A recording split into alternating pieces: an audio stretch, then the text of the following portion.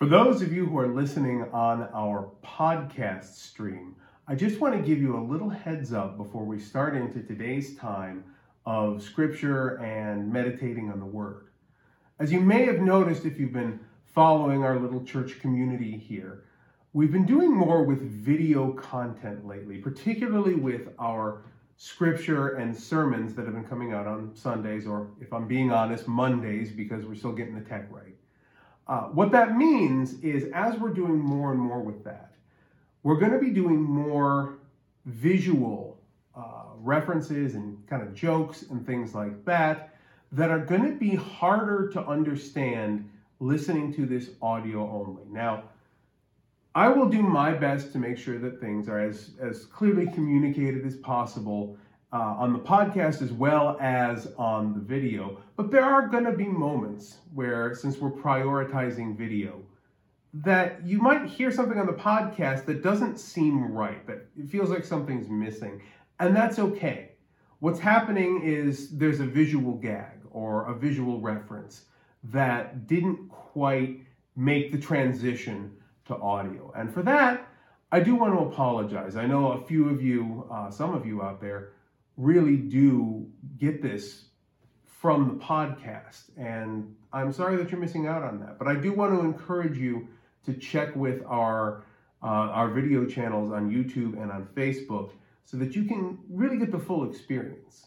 In the meantime, this is still going to come out to you on the podcast channel. But I do want to encourage you that if you hear something that feels like a bump in the road, don't worry about it. There's a reason for it. And feel free to check out our video channels when you get the chance. Now let's get into today's message. His word is upon my tongue. You will never be the same. And to the full catastrophe, he didn't mean it was all bad. God that I worship has a way of saying, don't play with me. I invite you to the dance with the Lord of the dance. God didn't call America to do what she's doing in the world now. Please dance.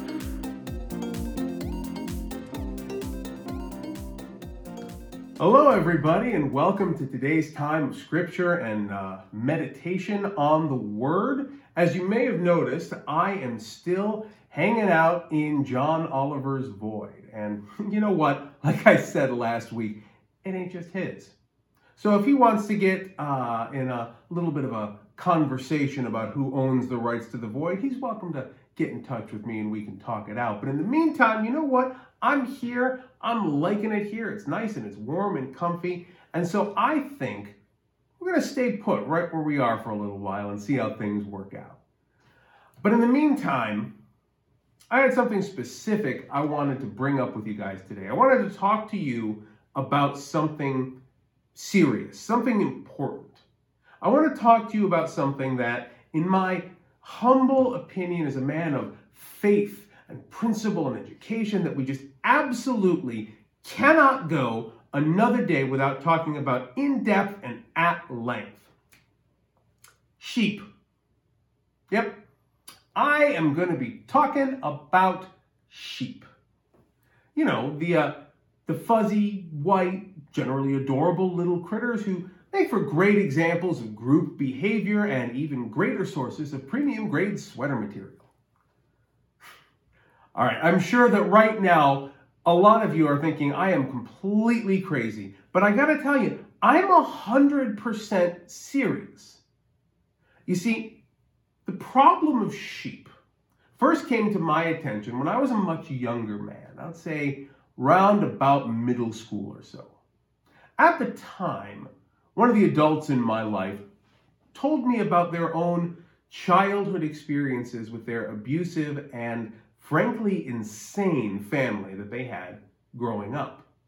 Now, the environment in which they had been raised was crazy, traumatic, violent, painful even.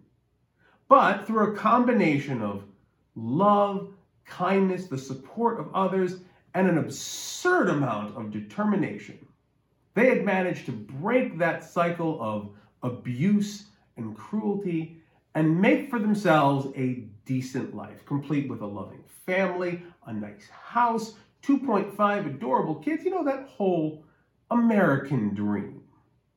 But what really stuck with me in this whole conversation was a joke that this person made, wherein they referred to themselves as the white sheep of their family. Now, this was meant to be funny, of course, and in no small part because this person was, just like me, so very white. But it was also meant to be funny because it took the whole idea of the black sheep of the group, the black sheep of the family, which is a phrase we often use to describe that one member of a group who goes off the rails into a wildly different life than everyone else, who breaks away from the group and kind of does their own thing in ways that are shocking in their difference and offensive to the gentle sensibilities of the group. It took this idea and kind of turned it on its head, and it was a little funny. But the basic idea behind this little dad joke-esque comedic tool, whether you turn it on your head as this adult did, or whether you use it as it's intended, the idea is to establish, usually to unassuming kids, this very strong, built-in social idea that the world consists of two groups: the white sheep, who are part of the crowd and dutifully fit in, and the black sheep, who absolutely do not. Of course, as a kid, I had this bad habit, you see, of asking all sorts of wildly inappropriate questions, poking holes in all the stories, theories, and ideas that the adults kept trying to teach me. You can imagine this made me an absolute treat when it came to Sunday school. But when I was presented with this idea, boy, I just had a lot of questions. I mean, aren't most sheep actually black or brown or at least some shade of gray? Wait a minute, why are the black sheep the bad guys here? What did they do other than having the wrong color wool? I mean, look, I like black sweaters as much as the next guy. What's the big deal? Well, I mean, if you're acquainted at all with Western culture in general and American culture in particular, you know that we have something of an investment in this idea of a large white group existing in perpetual opposition to a smaller black group that is, for some reason, outside the bounds of the socially acceptable, othered, or in some way, some indistinct way, just generally wrong somehow.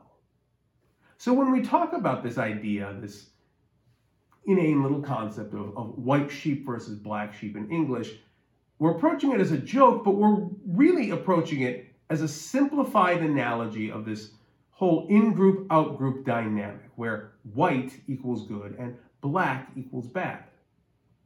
Of course, you know, this doesn't necessarily mean anything. It's just a benign cultural perception, and it's not a subtle cultural archetype that presents any terrible real-world consequences or anything. But the real truth is that in whatever environment it manifests, this underlying idea of in-group, out-group dynamics, it pervades how we look at not just conveniently amusing anecdotes delivered by anonymous adults from my childhood, but how we look at a great many of our personal and cultural perceptions, often to the point where we can find ourselves looking at some other sheep-related or sheep-adjacent social constructs. And in looking at them, we can manage to miss the point so hard that we wind up understanding them as somehow saying the exact opposite of what they're really saying. So let's take today's scripture reading, for example. It comes from Matthew 18, Matthew 18, 12 through 24. And herein, we are hearing one of Jesus's many parables, where he's teaching us some key and important truths about life, the universe, and everything. Take a listen. Matthew 18, 12 through 14. What do you think? If a shepherd has 100 sheep, and one of them has gone astray, does he not leave the 99 on the mountains and go in search of the one that went astray?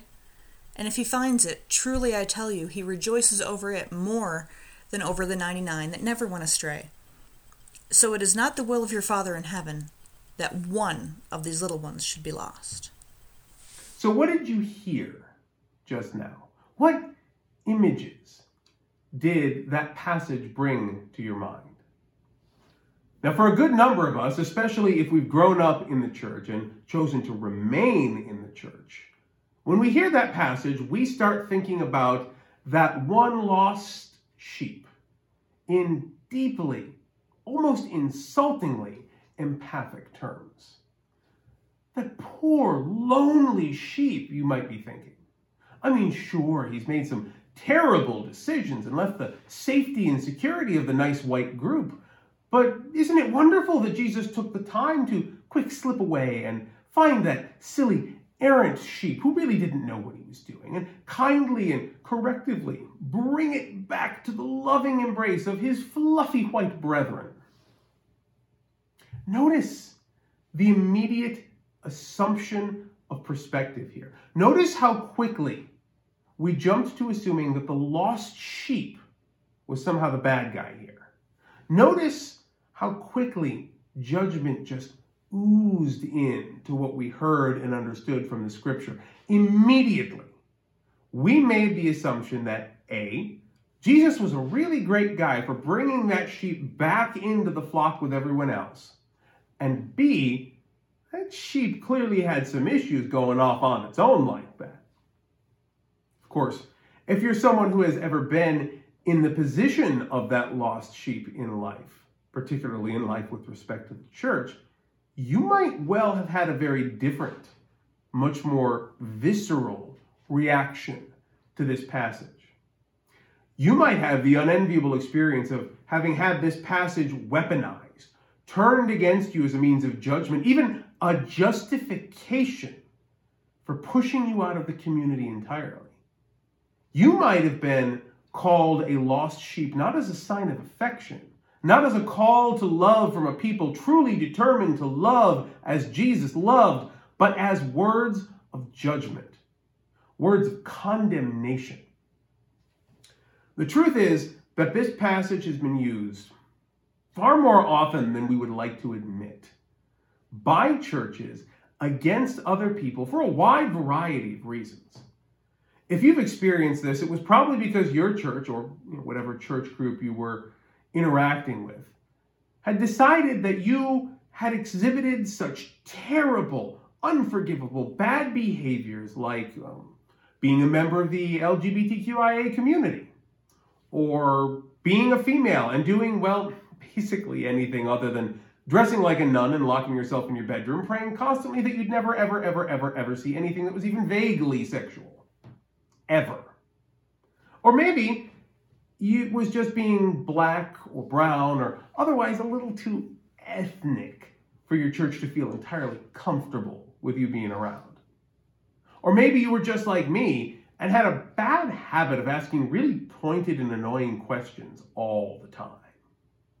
Or maybe you did the unthinkable and let slip once that you were thinking of voting for a Democrat. God knows that's a quick way to become a lost sheep in many of these would-be Christian communities. Now, I could spend days taking apart each and every one of these absolutely ridiculous prejudices that churches and church folk have tended to have in the American Christian context. And given enough time, honestly, I probably will eventually, if I'm being honest. But for today, in what little bit of time we have, I would like to take apart this passage in particular and look at some of the things we tend to assume from it, but which you may have noticed already aren't actually in the text. Now, first of all, you might think that the phrase lost sheep in this text refers to someone who wandered off of their own accord, someone who makes bad choices.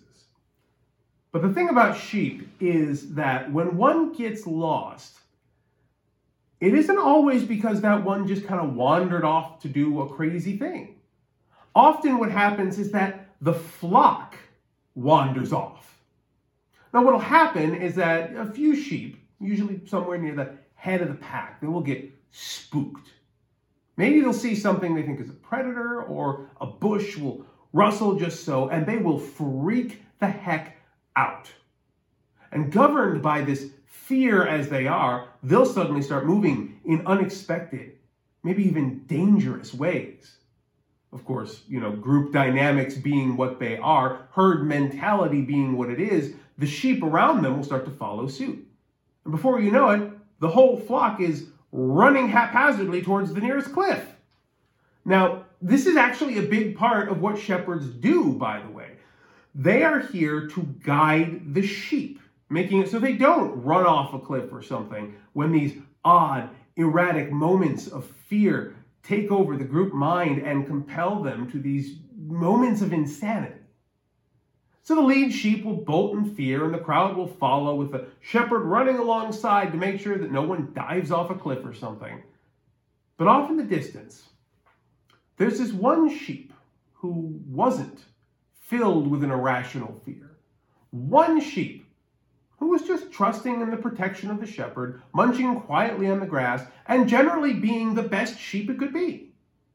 And when the dust settles, this sheep finds that the group, consumed by its fear, has abandoned it completely. You see, our human cultural biases, they want us to make this about that one crazy lost sheep over there. But the truth is, it's just as likely that the flock got lost, while the one sheep got left out by just quietly sheeping along like a good little fluff ball. Now, another thing you might be thinking about this passage is that Jesus' highest goal here is to secure the safety, security, and integrity of this group of 100 sheep. All right, now this is an easy position to take, truth be told, because boy, do we want Jesus to be for everybody. We want Jesus to bring that same level of care and support to everyone equally, regardless of any other intervening factors. But remember the Gospel of Mark, when he sat at that table in Levi's house, surrounded by tax collectors and other sinners. What was it that he said? Oh yeah, he said, "Those who are well have no need of a physician, but those who are sick, I have come to call not the righteous, but the sinners." Look, this is a tough one for a lot of us to wrestle with, especially those of us who have been seated at the banquet table of American Christianity for a few generations now. But Jesus isn't necessarily here for you, at least not in that way. Consider our parable here. The Good Shepherd does not at any point in the story see to the safety and security of the 99 sheep. He doesn't go off and find another to keep watch with them. He doesn't rustle up a couple of sheepdogs or navigate them safely down to a nice, comfortable, grassy plain so no one falls down and gets hurt. No, that's not what happens. Jesus straight up leaves them on a mountain. Remember what I said earlier about how sometimes unattended flocks of sheep can just kind of go nuts? Forget about predators who, I might add, live in the mountains. There is a non-zero chance of that flock just getting freaked out and running over a cliff. So, if you take nothing else away from this sermon today, I hope that you'll take at least this one point. Jesus had absolutely no qualms about abandoning the nice, comfortable, conforming great white flock to go join up with that single rebellious sheep. Of course, you may be thinking this makes perfect sense because Jesus prioritized the lost, which is why he went out and grabbed them and brought them right back into the safety and security of the nice, conforming flock. But I want to invite you to take a look at that passage again. You can go ahead and read it, pop it open on your computer, or you know what? You can just skip the video right back to where we played it earlier. Go ahead, buttons down here. I'll wait. Did you take a look? Did you see it? Did you notice the part? Did you notice it? Where Jesus brought the sheep back into the flock, returned it to the welcome embrace of the institutional conformity, and everyone was happy? No? You didn't catch that part? I hope you didn't catch it, because that doesn't actually happen anywhere in this text. At no point does Jesus even suggest in this parable that the point of the exercise is for the lost sheep to return to the flock. Jesus does not come to the sheep to correct it or to say that its choice of lifestyle or grass selection or general attitude are somehow wrong. Jesus never lectures the sheep about how going astray was a terrible life choice that it should absolutely feel ashamed about. And at no point does our good shepherd pick the sheep up and return it to the flock. Nope. Quite the opposite, in fact. Jesus finds that sheep and rejoices over it, over and above the joy that he has in that boring, massive caucasity that he left sitting precariously on the mountainside. He sees that one lost sheep puttering away and doing its sheeply thing, content to just be awesome at sheeping. And he is completely overjoyed. He finds this one fuzzball and is overwhelmed with happiness at how it is just maximum sheep. And that's it. There's no reunification, no forcing of the lost sheep to change its wayward ways and to come on over to the much more crowded mountaintop over here. No lectures on the benefits of being just like everyone else, just happiness from the Lord at how awesome this unique and wonderful sheep is. And if you might be thinking that this seems out of character for Jesus, if you were expecting him to have more care about fitting in, if you're expecting him to be more concerned with making sure that everyone behaves in a certain way if they're meant to be part of Team Jesus, let me remind you of something. Now, Jesus of Nazareth, he was a great many things. He was the son of a carpenter. He was actually really named Josh, if you didn't know that. Oh, he was a real fan of women named Mary. He was a world-class cheater when it came to games of hide and seek, at least after Easter anyway. But you know what Jesus definitely was not? He was most certainly not a conformist. Jesus was all about turning our ideas about community and piety completely on their heads. Most, if not all, of his parables and teachings were exactly about this. The Beatitudes, for example, were basically his BuzzFeed list of the top 10 things that ought to be different in the world. Jesus was vividly anti-authority, anti-imperialist, and a stolid opponent of following the leadership of unjust, blind groups of people who are just trying to fit in under other people, justifying their power by dictating who does and does not belong. So I guess that's the message that I found for you in the scripture today. If you have been pushed out by your church community, if you've been told that you don't belong, if you've been told that you're not righteous or good or pure enough to belong in the presence of the Almighty, then guess what? You're in good company.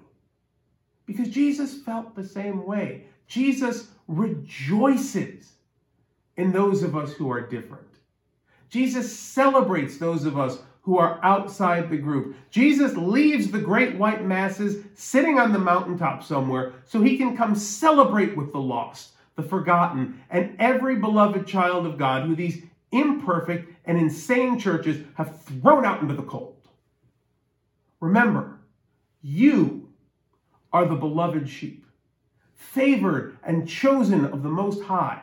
God formed you and made you, shaped you with divine purpose and intentionality to be precisely who and what you are.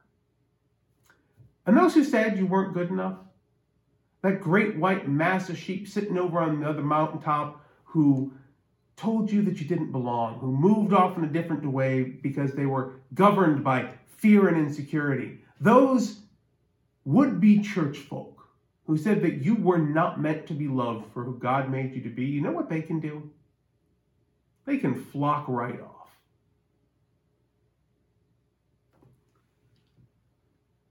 So if you're still watching all the way to the end of today's video, I want to thank you for keeping up with us. I really appreciate you sticking with us. If you haven't gotten sick of me telling you this by now, these sermons aren't a one-off thing. They're an expression of our community of fellowship and love, which is, I have to admit, a little bit different from other communities you may be familiar with. The Unfinished community here is an online community where we gather together in an online space, usually through what's called a Discord server, which is a place where we are exchanging messages in discussion and conversation with each other in a semi-public space all day, every day. You can get at this on your computer, you can get at it through an app on your phone, and that is how we are always together in community, even though members of this community are scattered all around the world. I, for example, am in the city of Kobe, Japan right now, but there are other members of our community in the United States, in Michigan, in New Jersey. We've seen people who popped in from places in Europe or anywhere else in the world that you can pick up a phone or a computer and get online. You can be part of our community. So if you're looking for a community, or even if you're just looking for a fun place to talk with some people about some of the weirdness of God and the world and how God has touched your life in confusing ways and all the wonderful imperfections of your own human journey with God, I want you to invite you to come join us. We'd love to have you. In the meantime, there are a bunch of things that we're still doing during the week as well. On Saturdays, 10:30 p.m. Japan time, that's also 9:30 a.m. Eastern time in the U.S., we have a get-together for a weekly check-in. I'd love it if you could join us for that. Whoever you are, whatever you're doing, I want to know how you're doing. We all would love to talk to you and hear from you. So pop onto the Discord server and you can join us for that at that time. And it would be a pleasure to see you and to hear from you and to know what your life is like today. We also have on Thursdays, usually barring any technical difficulties, our Psalms from the Trail series, which is where I go out to some trail somewhere here in Kobe, because boy, we got a lot of ancient and old trails and hiking paths and abandoned ruins and old castles and stuff. And I find a spot out there and I read through the Psalms. I think we're up to 13 now, 12 or 13. I've kind of lost track a little bit. I have it written down somewhere. But we're making our way through. So I hope you'll join us for that. That comes out on our Facebook as well. In the meantime, I want you to know, no matter who you are, no matter what you're going through, no matter what you may have done in your life, no matter what you might be thinking, that you are in my prayers and that I'm thinking about you. And the most importantly, God loves you too. Take care.